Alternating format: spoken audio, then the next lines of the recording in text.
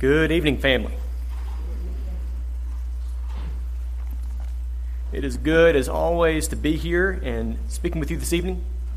I want to thank everybody who is just for all the kindness that you've showed Tabitha and I, for the well wishes, the cards, the gifts, and just for the love of this congregation. As we're adjusting to married life, we've been trying to find that balance with the chores that we're doing and everything. So I try to help out a little bit with like the laundry. And I was folding laundry the other day, and I'm kind of partway through the basket, and there's all these socks laying there, and I start pairing up the socks and throwing them on the bed. And I get done with all the socks, and there's like 5 socks left, and they don't have a friend. I have 5 lonely socks, and so I'm like, man, I like these socks. Those socks were a gift, and those are Tabitha's socks for when she does cycling, and she needs like special bike socks, and I need special socks for because I have sweaty feet, and so I'm like, man, like where's these socks? And so I'm I lose things a lot. I'm kind of scatterbrained, so I stop a moment and I pray, and I'm like, Lord, please help me find my socks, and help me to find Tabitha's socks, and Lord, not just my socks, but like all the socks. There's a lot of lost socks out there, and there's a lot of lost socks in Africa, and a lot of lost socks in South America. There's a lot of lost socks in Asia. There's a lot of socks in Asia, Lord, and just Lord, all those lost socks, and so I'm thinking about these lost socks, and like, how am I going to find these socks? How am I going to find these socks? And I'm like, man. So I get out like my Hebrew and Greek lexicon, and I look up the Greek and Hebrew words for socks. There's not one. They wore sandals. And so I get online. I start looking up like strategies for finding lost socks, and like I find like a group of people to talk about lost socks with, and we meet up together every week and we talk about lost socks. And after about 2 or 3 weeks, Tabitha looks at me and she's like, "Are you going to do anything about these clothes?" And I'm like, yeah. I've got a plan. I need to just get a few things. So I go down to the garage and I get my headlamp, because like the socks might be in a dark place, and I get like my 3-foot like grabber extender thing. You pull the trigger and it has like a little claw action. I grab one of those. It could be like behind the dryer up high, and I get like some Velcro, because it could be like really like stuck with a lot of lint on it, and I get like a harness and a rope, because I don't know like how far back like into the sock zone those things fell into the dryer. And I go looking in the dryer, I go looking in the basement, I go looking like all over the place, and I can't find the socks. And Tabitha, she's like, "But are you going to fold like the rest of the clothes?" And I'm like, okay. I give up on these socks. There's nothing I can do about these lost socks. And I go upstairs and I pick up the shirt that's been laying on the bed, and they're underneath my shirt. It's a silly story, but sometimes that's the way we treat the idea of disciple making. If you would turn in your Bibles to Matthew chapter 28.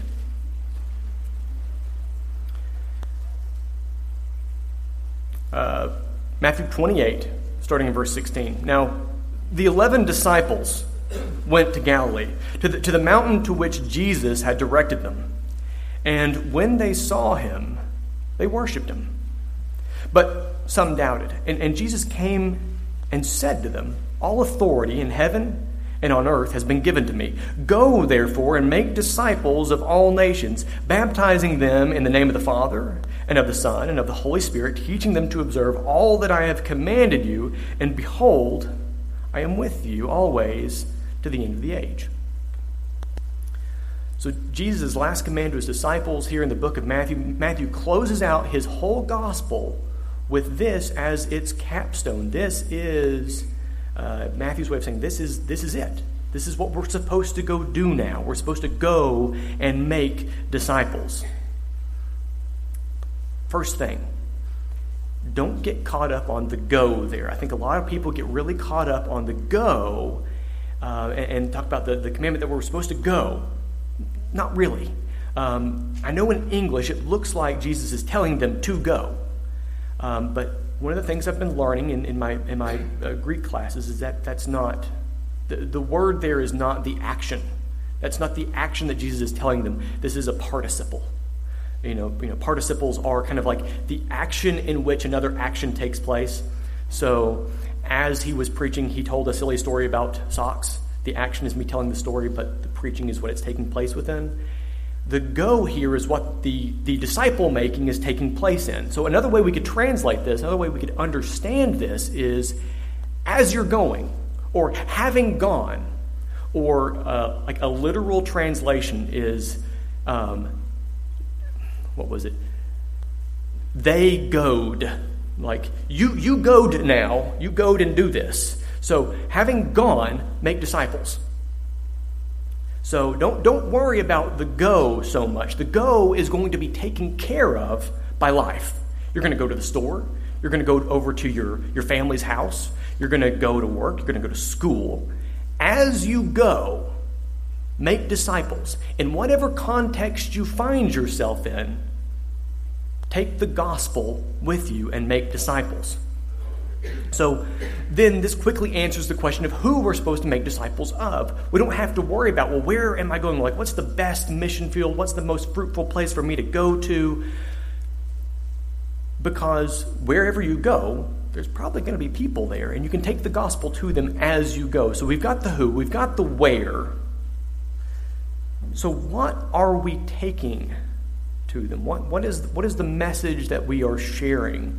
I think very simply put, in 1 Corinthians chapter 15, Paul's writing to the church in Corinth, verses 3 and 4. Actually, it'd be 3 in the verses following. For I delivered to you as of first importance. This is the most important thing Paul gave to the church of Corinth. He says, what I also received, that Christ died for our sins in accordance with the Scriptures, and that he was buried, and that he was raised on the third day in accordance with the Scriptures, and that he appeared to Peter, or Cephas, then to the 12, and then he appeared to more than 500 brothers at one time, most of whom were still alive, though some had fallen asleep. Then he appeared to Jacob, or James, then to all the apostles. Last of all, as to one untimely born, he appeared also to me. I am the least of these apostles, unworthy to be called an apostle, because I persecuted the church of God. But by the grace of God, I am what I am. And his grace toward me was not in vain. On the contrary, I worked harder than any of them, though it was not I, but the grace of God that is with me. Whether it was I or they, so we preach, and so you believe. Paul says also earlier in 1 Corinthians, in chapter 3, verses 5 through 9,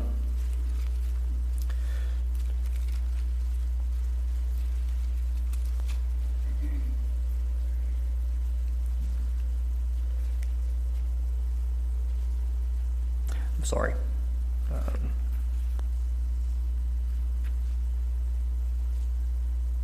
Maybe that's, no wonder, I'm in the wrong book.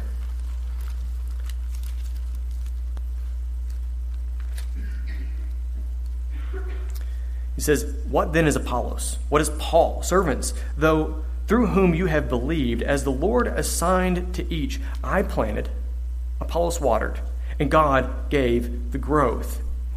So neither he who plants nor he who waters is anything, but only God who gives the growth. He who plants and he who waters are one, and each will receive his wages according to his labor. For we are God's fellow workers. You are God's field, God's building. So when Paul is preaching the gospel to people, what he preaches to them is the death, burial, and resurrection of Christ according to the prophecies found in the Old Testament.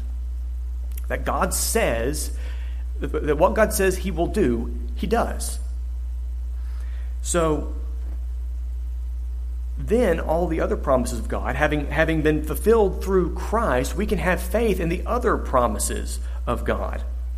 And then Paul further goes on to say, he says, I am least of all these apostles because I persecuted the church.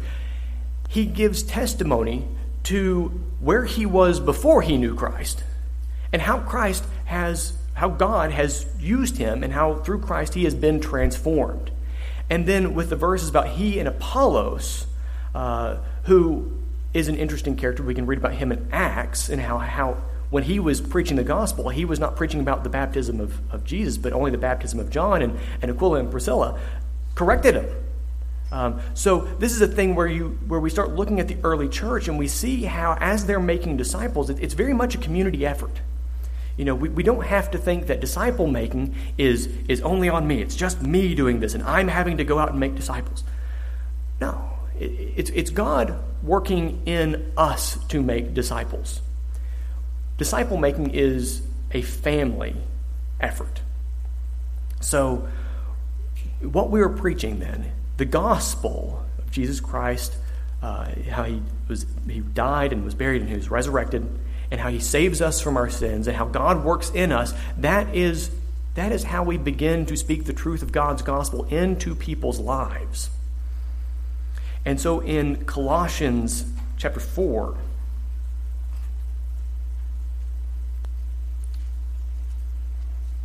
verses 2 through 6, Paul writes, he says, "Continue steadfastly in prayer, being watchful in it with thanksgiving. At the same time, pray also for us." As a brief aside, it really is a tremendously, it's very encouraging to know that the congregation prays for you. And I would encourage you to pray for me, pray for Bill, pray for whoever is to come and fill Bill's position, pray for our elders, our deacons. Continue steadfastly praying for those who are working in the church. But Paul says in verse 3, he says, "Pray also for us that God may open a door for the word." So as we're praying to God, giving thanks and being mindful of what God is doing to us, we pray that God would open a door for the gospel. He says, "Open a door for the word to declare the mystery of Christ, on account of which I am in prison, that I may make it clear, which is how I ought to speak. Conduct yourselves wisely toward outsiders, making the best use of the time. Let your speech always be gracious, seasoned with salt, so that you may know how you ought to answer each person."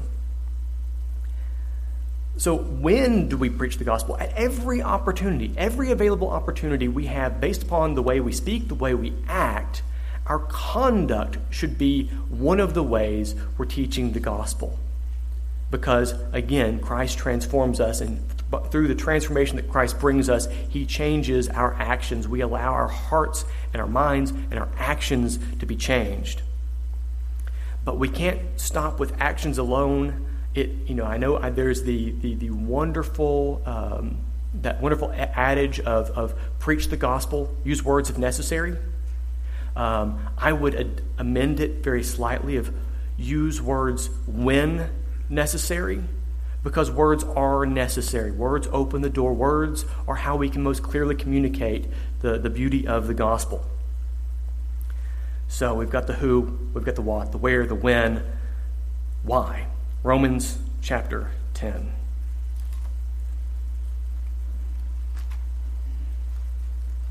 I'm moving very quickly here this evening about the who, what, where, when, why, because I want to spend a lot of time on the how. But here in Romans chapter 10, Paul gives us, the motivating factor behind the why we need to be preaching the gospel, why we need to be making disciples. Romans chapter 10, starting at verse 14. "But how are they to call on him if whom they have not believed, in whom they have not believed? And how are they to believe in him of whom they have never heard? And how are they to hear without someone preaching? And how are they to preach unless someone is sent? As it is written, how beautiful are the feet of those who preach the good news. But they have not all obeyed the gospel. For Isaiah says, Lord, who has believed what he has heard from us?" So, faith comes by hearing, and hearing through the word of Christ. People can't call on the name of Christ if they don't know the person they're supposed to be calling on. They cannot be baptized into a name that they don't know. And if they have not put on Christ in baptism, they don't have any hope. And so we are living in a lost and dying world, and if we are, if we're not preaching the gospel, if we're not telling people about what Christ is what Christ wants to do in their lives, it's a lot like standing outside a burning building and being like, golly, must be bad for them. We need to do something. And I know this is a congregation of people, like, I don't have to convince you that you need to go out and spread the gospel. This is a congregation that supports mission works in the community and abroad. This is a community of people who loves their youth and loves one another and loves their community. I don't have to convince you of the necessity of preaching the gospel, but I find most often when we're talking about discipleship, what people struggle the most with is, how do I do it? How do I get started in spreading the gospel? We don't really know how to start these conversations or to build these relationships. And the thing is about discipleship is not a one-time thing. If we look at the ministry of Jesus, and we cannot separate the teachings from Jesus from the practices of Jesus and get the results of Jesus.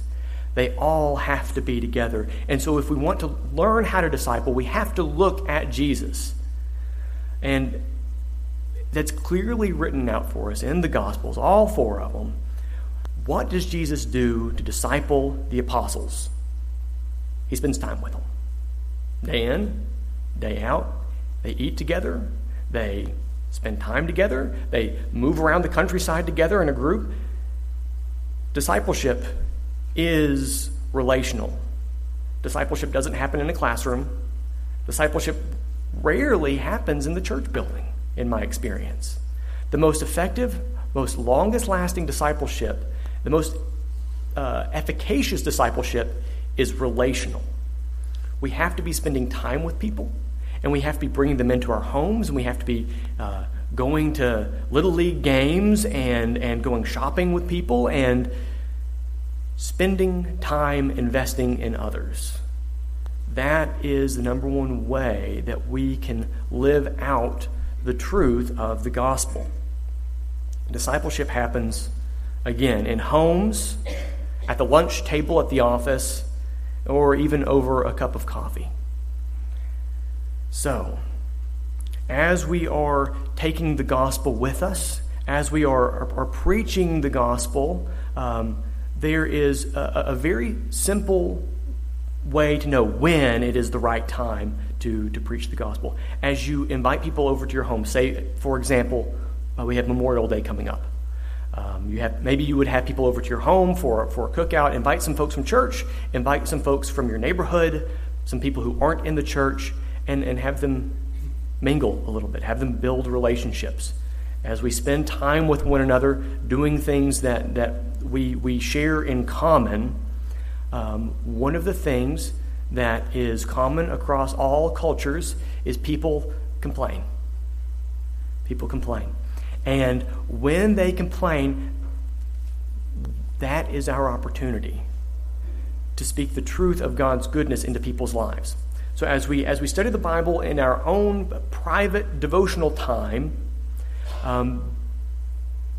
let these things come to mind and let these things like kind of overflow as we fill up on God's word. Let it overflow into your speech.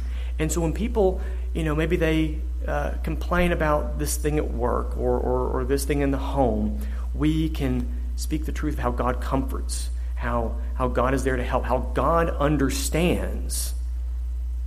As we begin to speak the truth of God's love and God's grace into people's lives, they will hear this. And then it's a very simple question of, would you like to pray about this with me? Very few times, if ever, that I can think of, have I ever asked to pray with somebody and never been turned down. It doesn't matter if they go to church or not, if they're religious or not. Generally, most people are pretty open for prayer.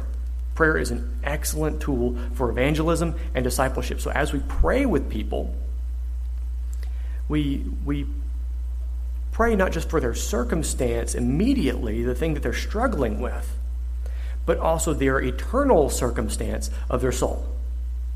And so as we begin to look at Scripture with them, you say, hey, let me show you this. I was reading this the other day. Let me show you this. And we share the Bible with them, whether it's on your phone or you carry your Bible with you. Keep the Word of God nearby. You don't go to war and leave your sword back in the tent. You want to have your sword with you. So, if you don't have your Bible downloaded on your phone, maybe do that. If you don't have a smartphone, or if you don't like that sort of thing, carry your Bible with you. One of the things I heard a local preacher say one time is, carry your Bible with you everywhere you go this week. If you go to the grocery store, carry it with you. You go to work, carry it with you. You're going to school, put it on your desk. Carry your Bible with you everywhere you go. It will definitely get a few looks here and there, but people will make comments, and it's an opportunity for you to share the Bible with them. So carry your sword with you wherever you go. And say, hey, do you mind if I show you this real quick? And you point to some Scripture, and you begin to talk with them about that. And a lot of people are very open to discussing Scripture, whether or not they believe that it has authority or power, but it's a way to bring spiritual conversations into the world outside of the church building.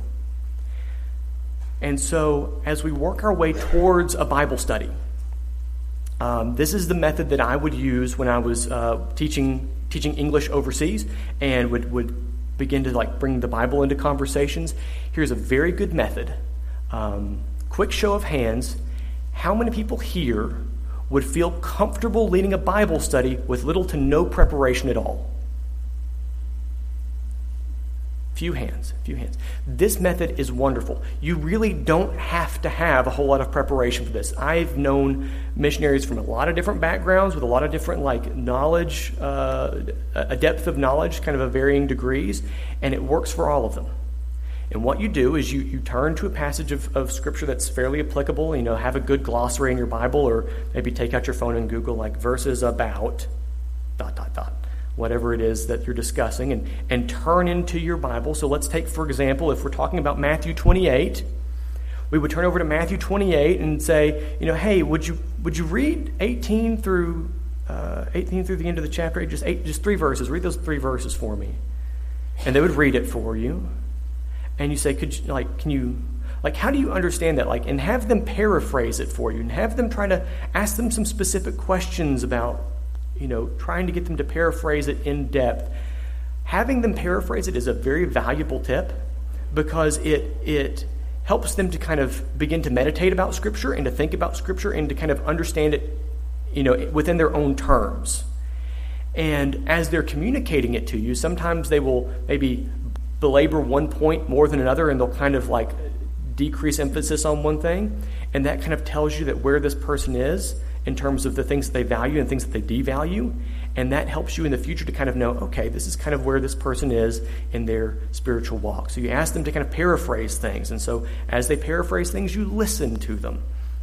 And then you ask them 4 questions, 4 very, very easy questions. What does this teach you about God?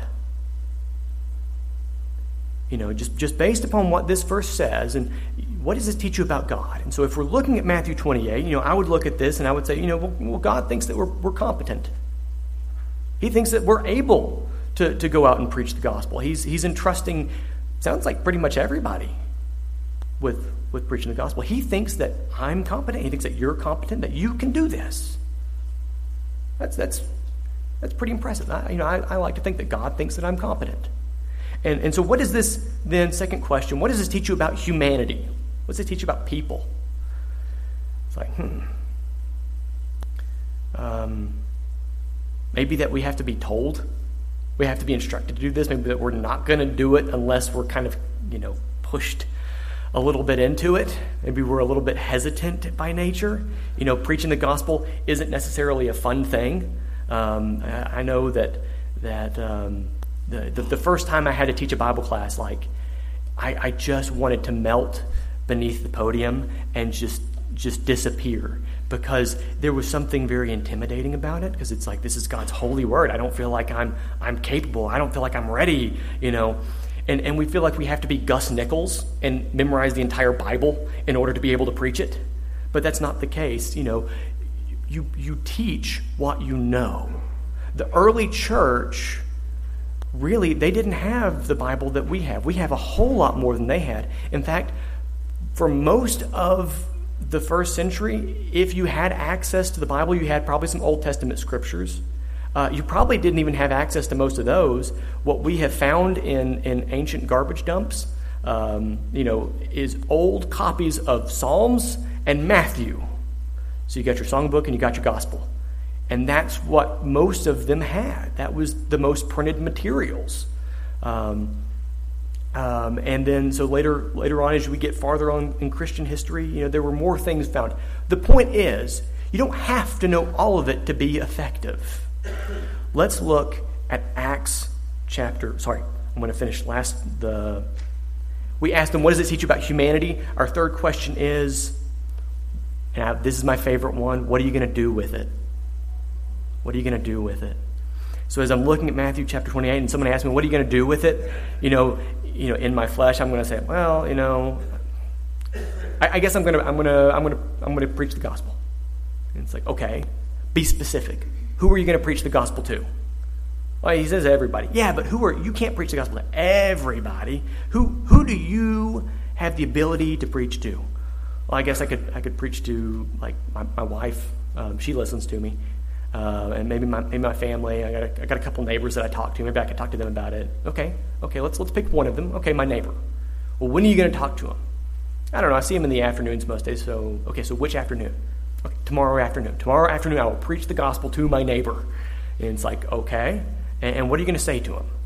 I don't know. And then you can maybe push them towards Romans or something that help them to understand and to spread the gospel. And as they are trying to find ways to apply this verse in their life, the last question you ask them is who can you share this with? Because it's not enough to just do the gospel. You also want to share the gospel. And so it's an opportunity for them to think about God, think about humanity's relationship with God, how we apply God's word, and how we share God's word with others. And so let's put this all in context. Let's look at the book of Acts, chapter 2. After Peter's sermon, the first gospel sermon at Pentecost, verse 42 and following. And they, that is the ones who had been baptized, devoted themselves to the apostles' teaching. So we do that by reading Scripture. And fellowship, to breaking of bread and the prayers. And awe came upon every soul. And many wonders and signs were being done through the apostles. And all who believed were together and had all things in common. And they were selling their possessions and belongings and distributing the proceeds to all as any had need. And day by day, attending the temple together and breaking bread in their homes, they received their food with glad and generous hearts, praising God and having favor with all people. And the Lord added to their number day by day those who were being saved. This is discipleship in just a few small verses. It is how we study God's word, and we do it communally. It is how we share God's word, how we worship God communally. Again, they would go to the temple and they would praise God. And how they would sacrifice. They would sell their possessions. They would share what they had. They lived as a family. And they would bring people into their homes. I tell you, the most effective evangelistic tool you have is in your dining room.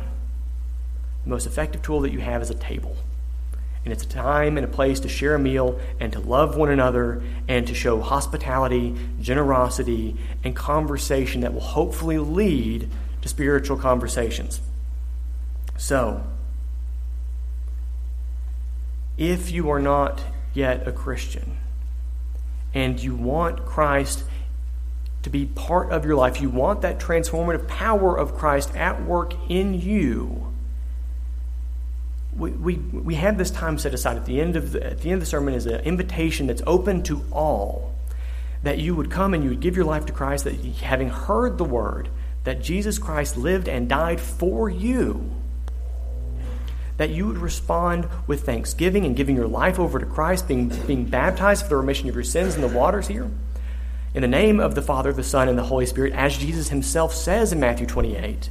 And if you've already done that, and maybe you've kind of wandered away, and you're like, well, I'm gonna give this much of my life to Jesus, but not totally give myself over. If you want to totally give yourself over to Christ and live with him eternally, we ask you that you would please come forward as we stand and as we sing, and we will pray with you. Thank you.